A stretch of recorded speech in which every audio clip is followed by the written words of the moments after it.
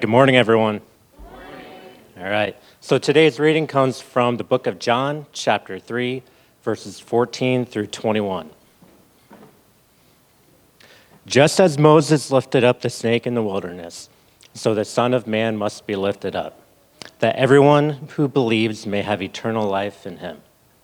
For God so loved the world that he gave his one and only Son, that whoever believes in him shall not perish, but have eternal life. For God did not send his Son into the world to condemn the world, but to save the world through him. Whoever believes in him is not condemned, but whoever does not believe stands condemned already, because they have not believed in the name of God's one and only Son. This is the verdict. Light has come into the world, but people loved the darkness instead of the light, because their deeds were evil. Everyone who does evil hates the light and will not come into the light for the fear that their deeds will be exposed. But whoever lives by the truth comes into the light, so that it may be seen plainly that what they have done has been done in the sight of God. This is the word of the Lord.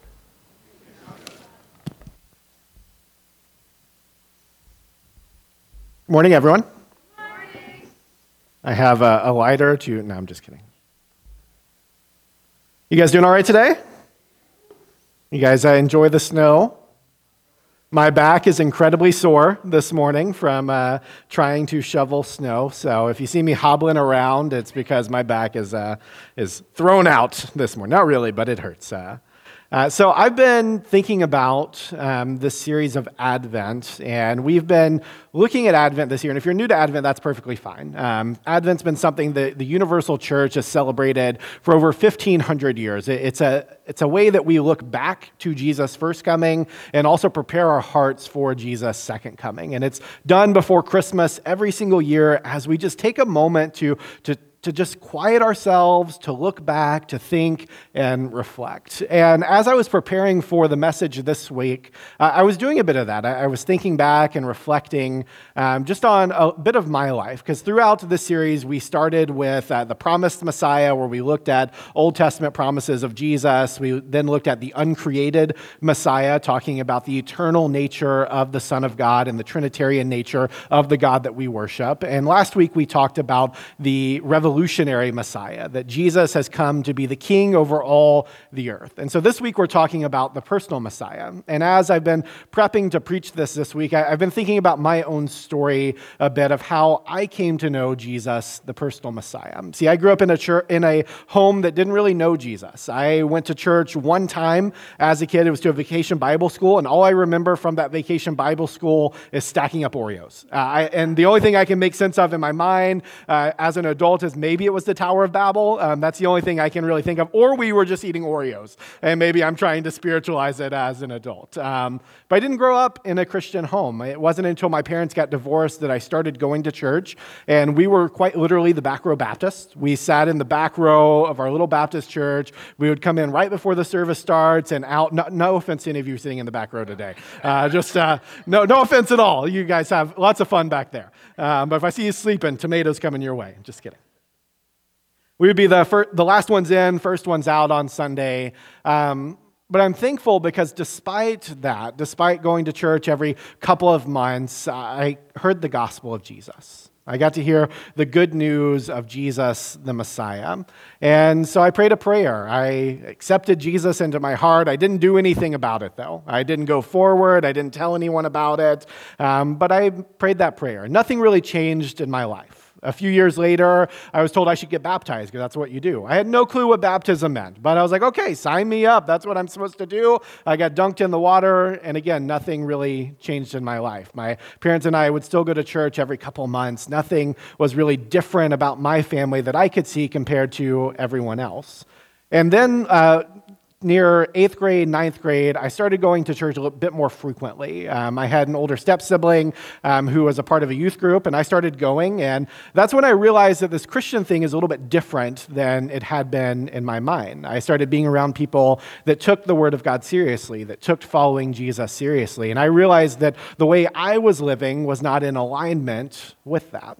And so I repented, and I followed Jesus wholeheartedly. And from after my freshman year of high school onward, things were radically different in my life. I truly followed Jesus as a disciple of him, but it always struck me as odd that no one else seemed to take Jesus seriously.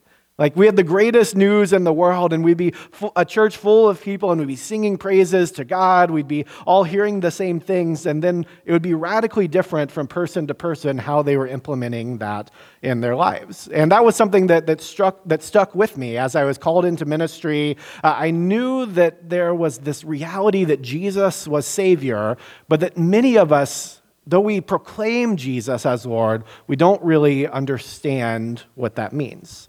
And as a freshman in college, I had the privilege of being part of a campus ministry at the University of North Texas that really altered my life, because I was, for the first time, around people, a group of people that really, really took this seriously. They were out there going out and making disciples and talking about evangelism and doing all of these things, and it quite honestly got me excited. And during my freshman year, I picked up a little book by Leonard Ravenhill. It's a book called Why Revival Tarries, and it's a book that forever changed my life. It was a book that for the first time I had picked up a book and I couldn't put it down. I just read through it in one sitting, couldn't put the book down, was just flipping through and through many, many tears, just being like, why haven't we gotten this? That book imparted a deep yearning within me to see the church revived and the world awakened. And it's a yearning that's never left me. That's one of the books that's marked me more than any other book. And so I was flipping through it this week, just thinking through my story, thinking through this reality of Jesus as a personal Messiah. And I came across a series of questions that Ravenhill writes in that book that I'd like to read to you this morning to kind of help frame where we're going with the personal Messiah today. So Ravenhill writes this. He says, "Could a mariner sit idle if he heard the drowning cry? Could a doctor sit in comfort and just let his patients die? Could a fireman sit idle, let men burn and give no hand? Can you sit at ease with the world around you damned?" Merry Christmas, everyone. Somewhere along the way, it's become unpopular within the church at large and society as a whole to talk about the reality of our situation, to get down to the nitty-gritty details that those who do not know Jesus are dead in their trespasses and will experience eternal damnation apart from him. It's not a popular saying. It's especially not popular around Christmas time. We're in the midst of celebrating this wonderful and joyous season where we proclaim that God, knowing our reality, knowing that we're dead in our trespasses, knowing that we couldn't live the life that we were supposed to live, came near to us at Christmas to make a way of salvation for us. That's what this Christmas season is all about, that God saw our sorry state. He saw that we were dead in our trespasses. He saw that we couldn't live life the way that we were supposed to live. And he looked upon us and he came near. He was born in Bethlehem for us. See, we can't celebrate Christmas without remembering why Jesus came in the first place, to save sinners from eternal damnation. Because this too is part of the Christmas story, that Jesus came because we, by our sin, had separated ourselves from God. This is part of the Christmas story. There can be no Advent, there can be no Christmas without a reason for Jesus coming. He didn't come because it was the right thing to do or because he had to. He did it because of his great love. He did it because of a desire to save us, a desire to see us set free from being slaves to sin, to see us be reconciled to God. He came to live the type of life that we couldn't live. He died the death that we deserve, and he purchased our victory in his resurrection. St. Athanasius said it this way. He said, "For this reason was he both born and manifested as man. For this he died and rose, in order that, eclipsing by his works all other human deeds, he might recall men from all the paths of error to know the Father. As he himself says, I came to seek and save that which was lost." It's why Jesus has come. And it's something that we need to remember, yes, even in the midst of the Christmas season, even in the midst of our joy and our peace and all of that, we need to remember the reality of our situation. That in our pre-Jesus state, before we come to know Jesus, we are destined to hell by our sin. Each and every one of us has chosen to live as enemies of God before Jesus. And we've acted like we ourselves are God, living however we want to live. Saying that, yeah, this is my life. I get to call the shots. God, who cares about him? I'm going to live for me. And despite that, the good news for us is that God didn't look at us and say, well, that's how they want to live. Have at it. He looks at us and he doesn't leave us in that place. Jesus, the Son of God, co-eternal with the Father, came to save us from our sin. He came to deliver us from hell. He came to deliver us and restore us to right relationship with the Father. He didn't do this because we deserved it, because we did not deserve it. But he did it because of his great love. A love that would lead him to die for us, even in death upon a cross. It's a love that transcends all understanding. The Son of God has come for us.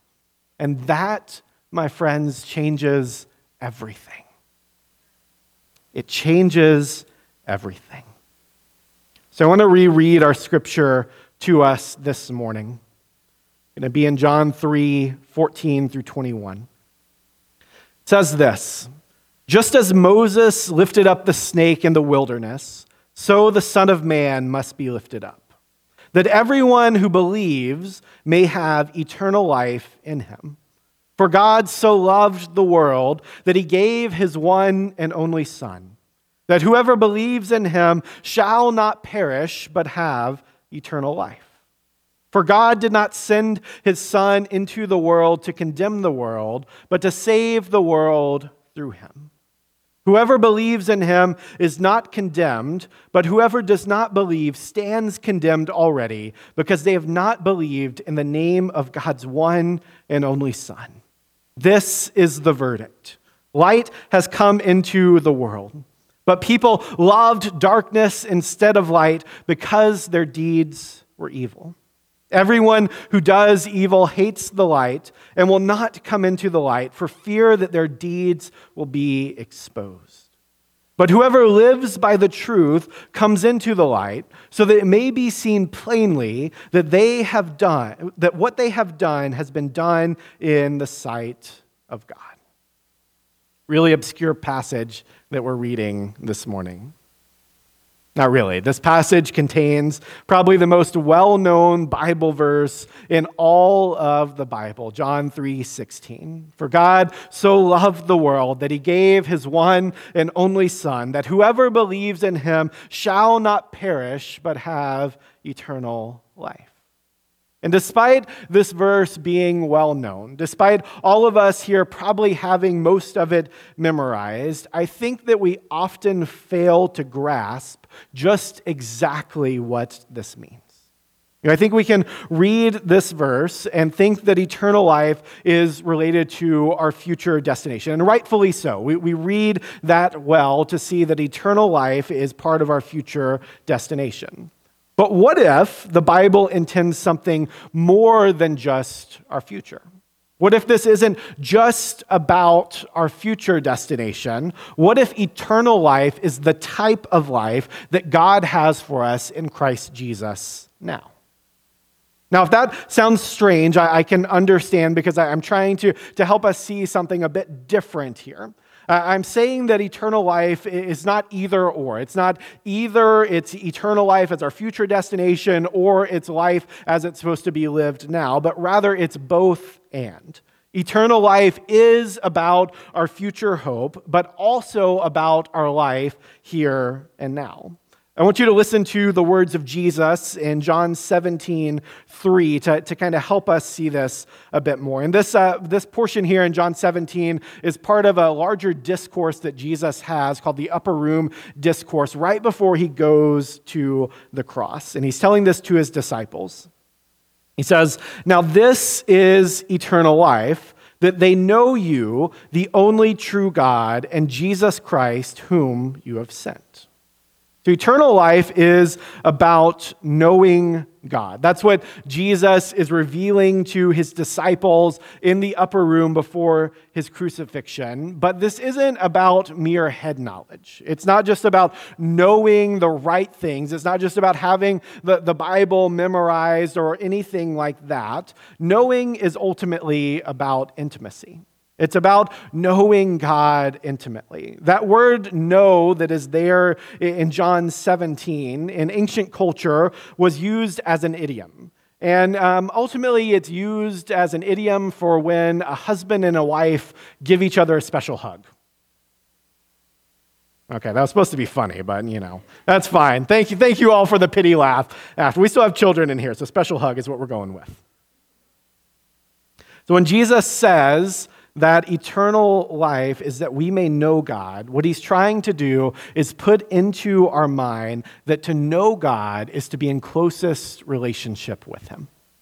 That is how we know God. It's not just coming to a theoretical understanding. It's not just making a one-time proclamation. It's about knowing God intimately, knowing him in closest relationship. Eternal life is a type of life. It's a type of life where we are in closest relationship with God, empowered to live life the way it was intended to be lived.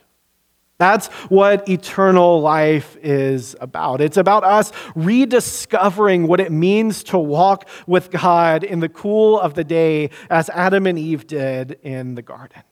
It's rediscovering the type of life that God intended for us to live. It's about living in eternity now.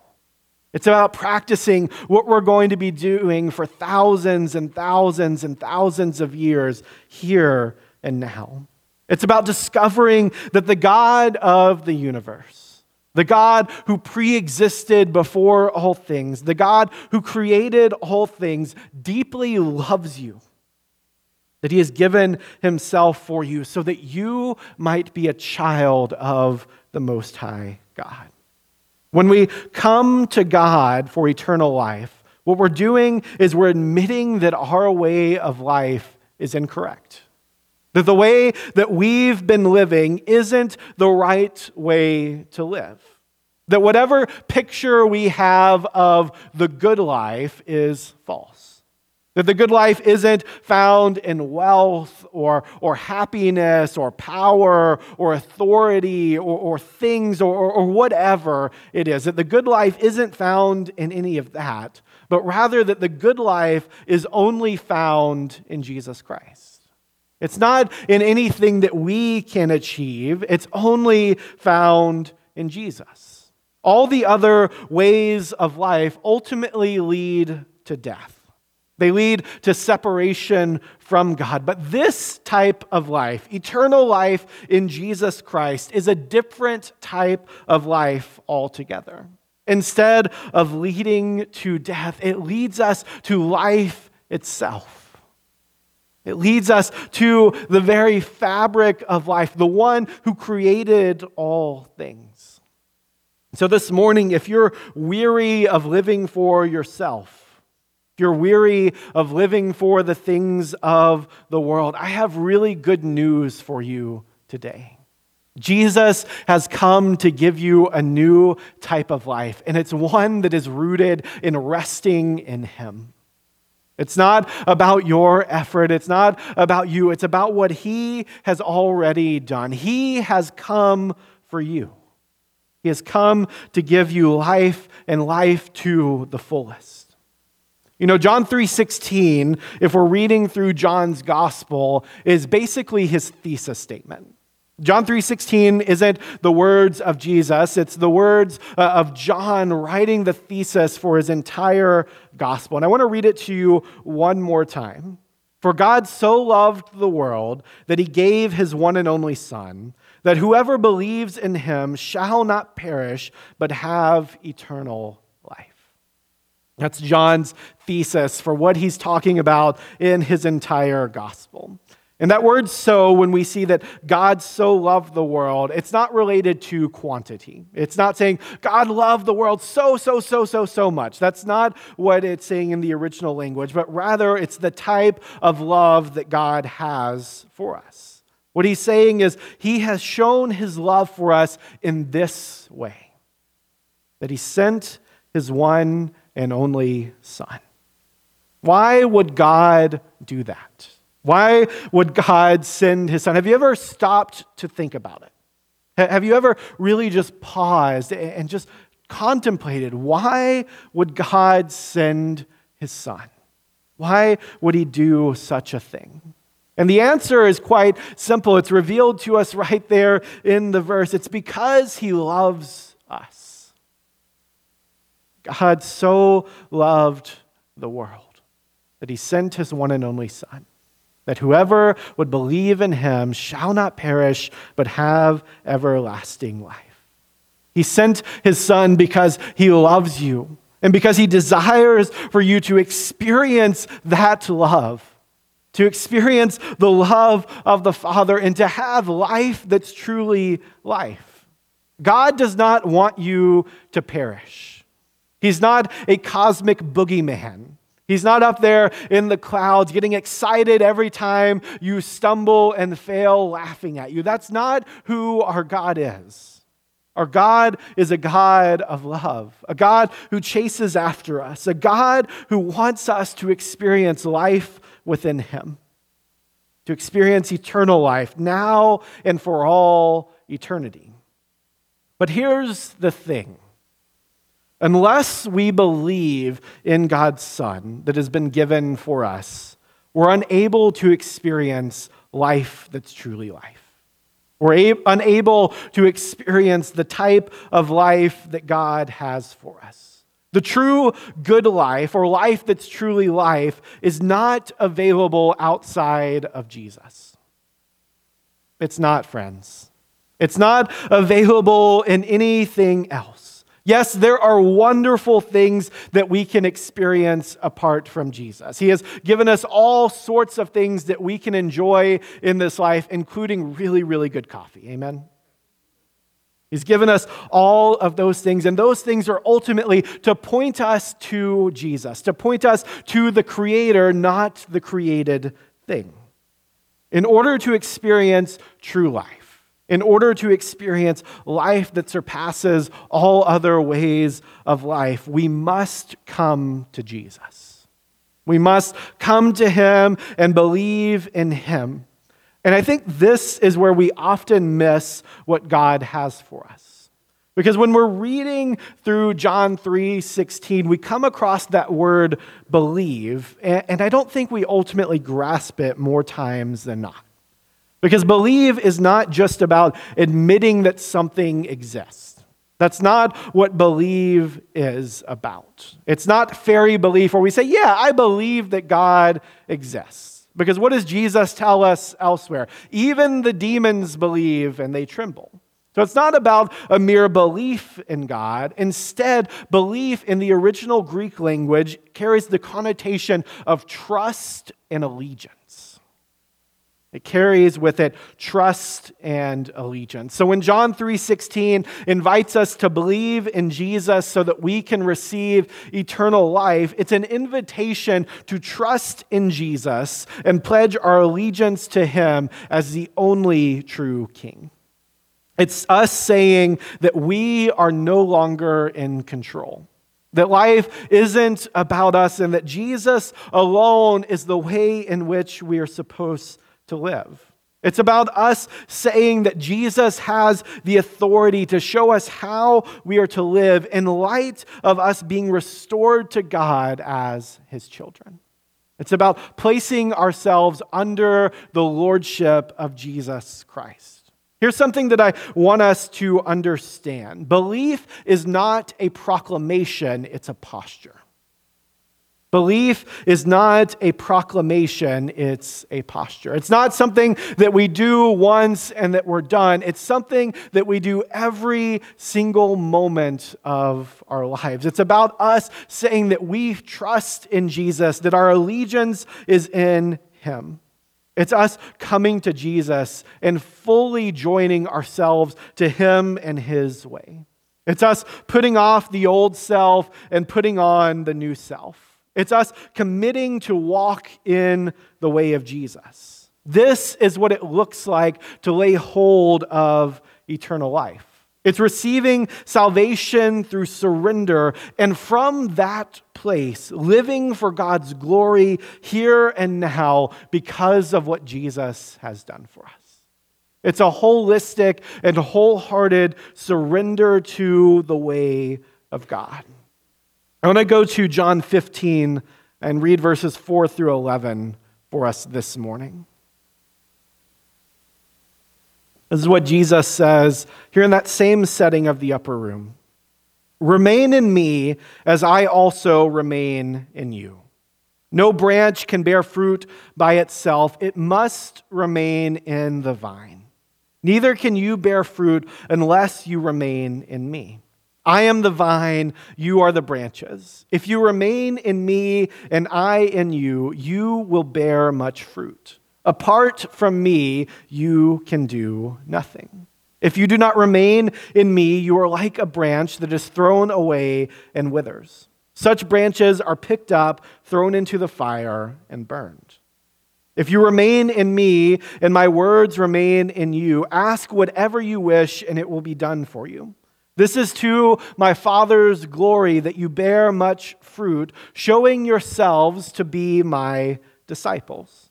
As the Father has loved me, so have I loved you. Now remain in my love. If you keep my commands, you will remain in my love, just as I have kept my Father's commands and remain in his love. I have told you this so that my joy may be in you and that your joy may be complete. Eternal life is about knowing John 15:9 deeply. And it's one of those that I encourage you to highlight and underline and put on your mirror and make it the background image of your phone because it's such an important thing that Jesus says. As the Father has loved me, so have I loved you. Now remain in my love. The same love that the Father has for Jesus is the type of love that Jesus has for us. It's a type of love that he has for us. When we understand the heart of Jesus toward us, it changes everything. When we understand that there is a God who radically loves us, it changes absolutely everything about our lives. When we have an understanding that he came for us in love, that he died for us in love, that he was resurrected for us in love, and that today he looks at us in love, it changes everything, friends. It will radically alter your life. He has done all the work to restore us to God. And the way that we are to respond is to remain in that love, to continue to walk with God. God has made a way for us to walk in closest relationship with him. He's empowered us by the Spirit to remain in him and to bear fruit. He has done the work. He has equipped us with everything we need to live this type of life. And he says to us, remain. Keep my love before you at all times. And when we do that, it will radically shape us. Eternal life is a radical reorientation of every fiber of our being towards God. It's a radical reorientation of who we are in light of the good news of salvation. It's about redemption, not just for eternity, but for every day of our lives. Every moment of our lives has been redeemed by the God who loves us. By God taking on flesh and purchasing our salvation, He has brought about a new way of life for us. A type of life that's not focused on us, not focused upon our desires, but instead focused upon Him. Focused upon the way of life that He originally intended. The way of life that He created for Adam and Eve in the garden. But just as in the garden, we have a choice. We can choose whether or not to grab a hold of this life. I want to read John 3:18 through 21 again. It says, "Whoever believes in Him is not condemned, but whoever does not believe stands condemned already because they have not believed in the name of God's one and only Son. This is the verdict. Light has come into the world, but people loved darkness instead of light because their deeds were evil. Everyone who does evil hates the light and will not come into the light for fear that their deeds will be exposed. But whoever lives by the truth comes into the light, so that it may be seen plainly that what they have done has been done in the sight of God." What I want us to understand this morning is that the gospel of Jesus is good news for those who believe. It's good news for those who will place their faith and trust in Jesus Christ. It's a good news that isn't dependent upon our status in life. It's not a good news for the rich or for the powerful or for the one with a good family or for the one that's popular. It's good news for every single person who will place their faith and trust in Jesus. Good news for all who have sinned. And to clue you in, that's all of us sitting here in this room. It's the news of God reaching down to us. God seeing our state, God seeing our sin, God seeing all the ways in which we've made life about us instead of Him. Him coming near, Him getting down on our level, and inviting us out of darkness and into His marvelous light. It's the God of the universe coming to us and saying, "Trust in me. I have made a way where there is no way." But what Scripture tells us is that the pull of darkness is strong. That there's still this pull within us trying to get us to go to the darkness. As John says in 3:19, light has come into the world, but people loved darkness instead of light because their deeds were evil. See, what God has done is He's stretched out His hands toward us. He's welcoming us to come to Him, and all we have to do is grab a hold of His hand. To grab a hold of Him, to let go of everything else. But for us, we're often being pulled in multiple directions. We want to go towards Jesus, but the appeal of our former life is strong. We want to still live in our sin and our way of life and all of those things that bring us happiness, even if it is fleeting. But that, friends, is not the way to true life. We all know it. We all know the remorse that we feel every time we sin. We know the guilt that we feel every time we sin. We know that this isn't the way to true life, but yet we return to sin like a dog returns to its vomit over and over and over again.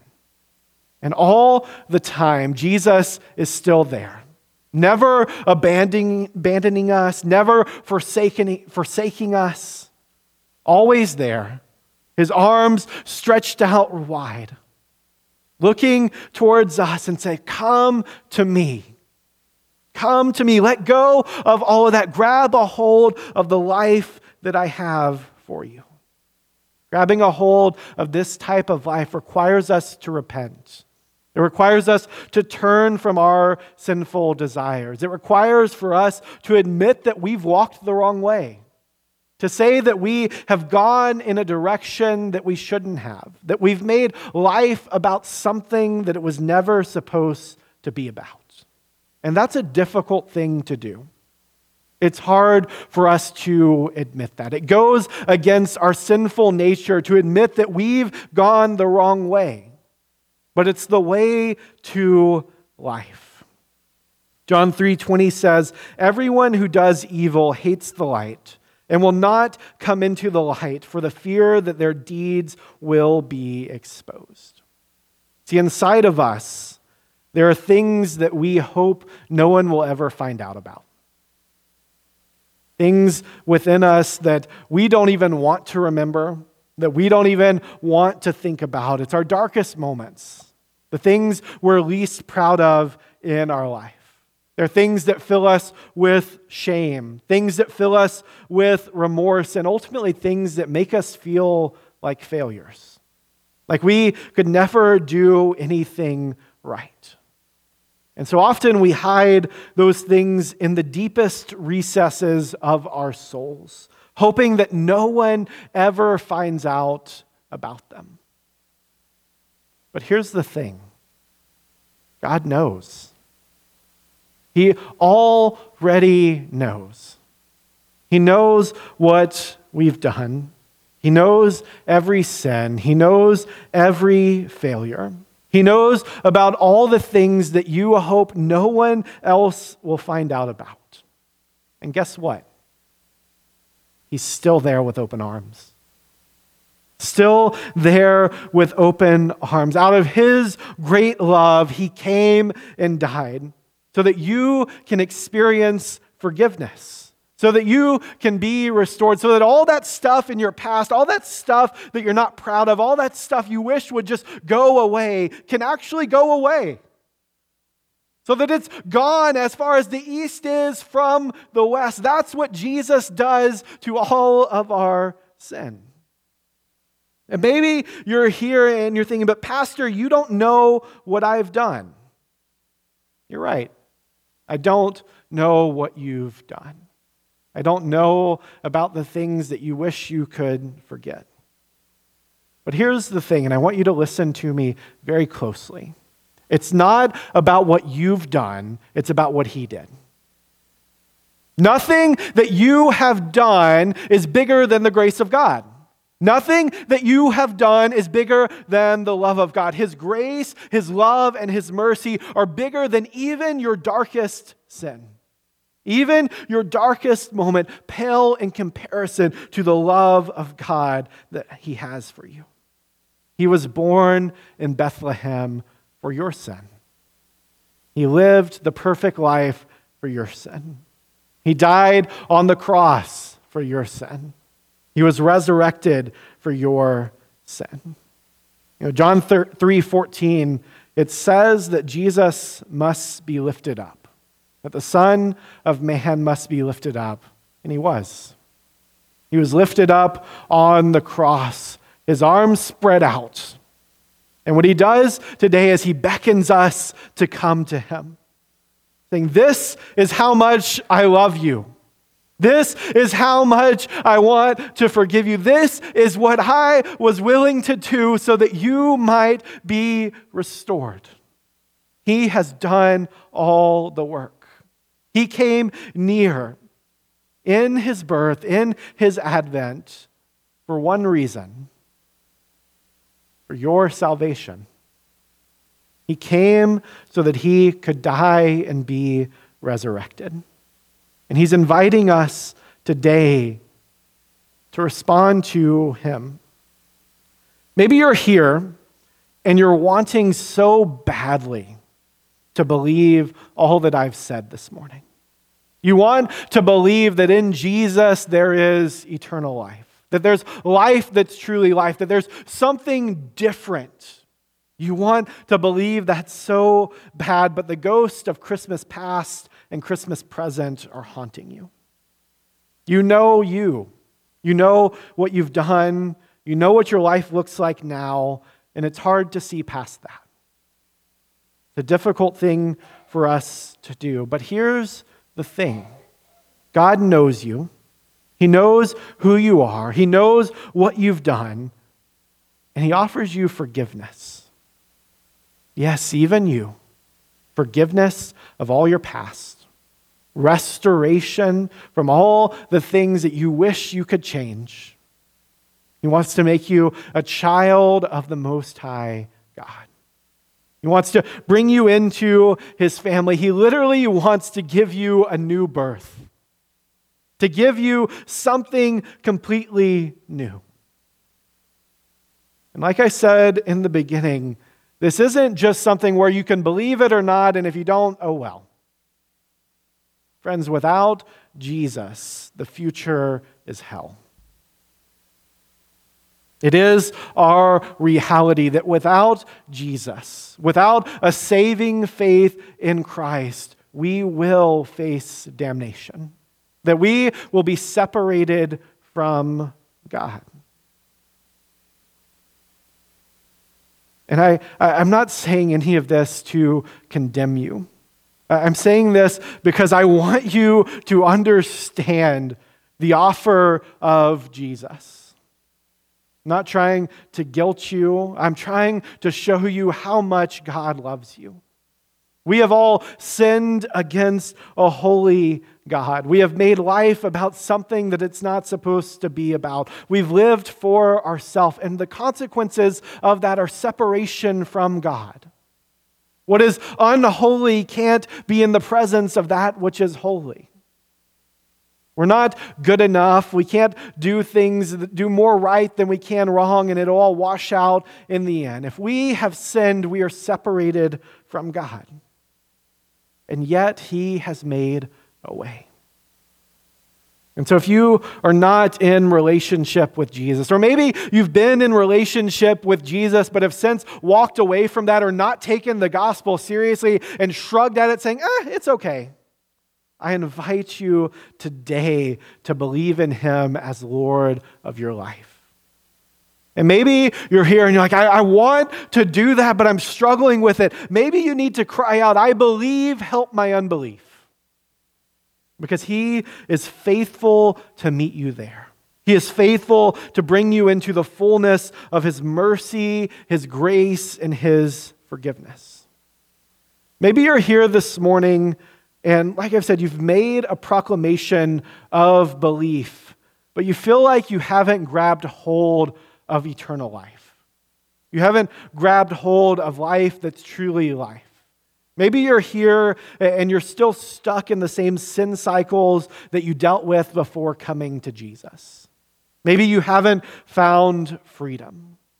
Friends, that's not how life in Jesus should be. And what I want you to do this morning is I want to invite you to surrender. To lay everything down at the foot of the cross and ask Jesus to cleanse you and empower you by the Spirit to put on the new self. Sometimes it takes a radical step to find lasting freedom. Maybe it's finding a brother or sister here in the room and confessing those sins that you keep returning to over and over again, saying, please keep me accountable. Please walk alongside of me. Please help me follow Jesus. Because that's what we're here for, friends, to help you experience a transformational life in Jesus Christ. Don't be afraid of letting go. Don't be afraid of what you may miss out, because the life that Jesus has is so much better than any sin we may want. And finally, maybe you're here. You know that you've obtained eternal life. You're walking with Jesus. You're living for him. But maybe you're having a hard time telling others that they can have the same. You've obtained eternal life, but maybe your heart isn't moved at the world out there that hasn't obtained it yet. You understand theoretically that people are separated from God, but you're unmoved by it. I invite you to ask Jesus to give you his heart for people. It's a heart where he laid down his life for the sake of others. And it's one where he invites us to do the same, to not make life about us or about what we want, but instead to make our lives about the kingdom of God. Living for the sake of others, sharing the good news of Jesus Christ with a world that hasn't experienced it yet, a world that is destined for hell. So I don't know which of those things describe you this morning. Maybe none of them describe you. Amen. Hallelujah. But if one of those do describe you this morning, I invite you to respond. I'm not going to ask you to come forward or raise your hand, but if you want to do that, please feel free to. I'd love to pray with you. Our elders would love to pray with you. But what I'm asking you to do more than anything else is to search your heart. In a moment, we're going to stand and pray. And as we do that, I want you to just open yourselves up before the Lord. Ask him to search you. Ask him to reveal what's inside of you. And then to respond to that. Will you stand with me as we pray? And we come before you today knowing that God, we have made a mess out of life. God, that we have sinned, we've fallen short of the glory of God. That we have done things that we're not proud of in this life. That we have sinned against you. That we've sinned against others.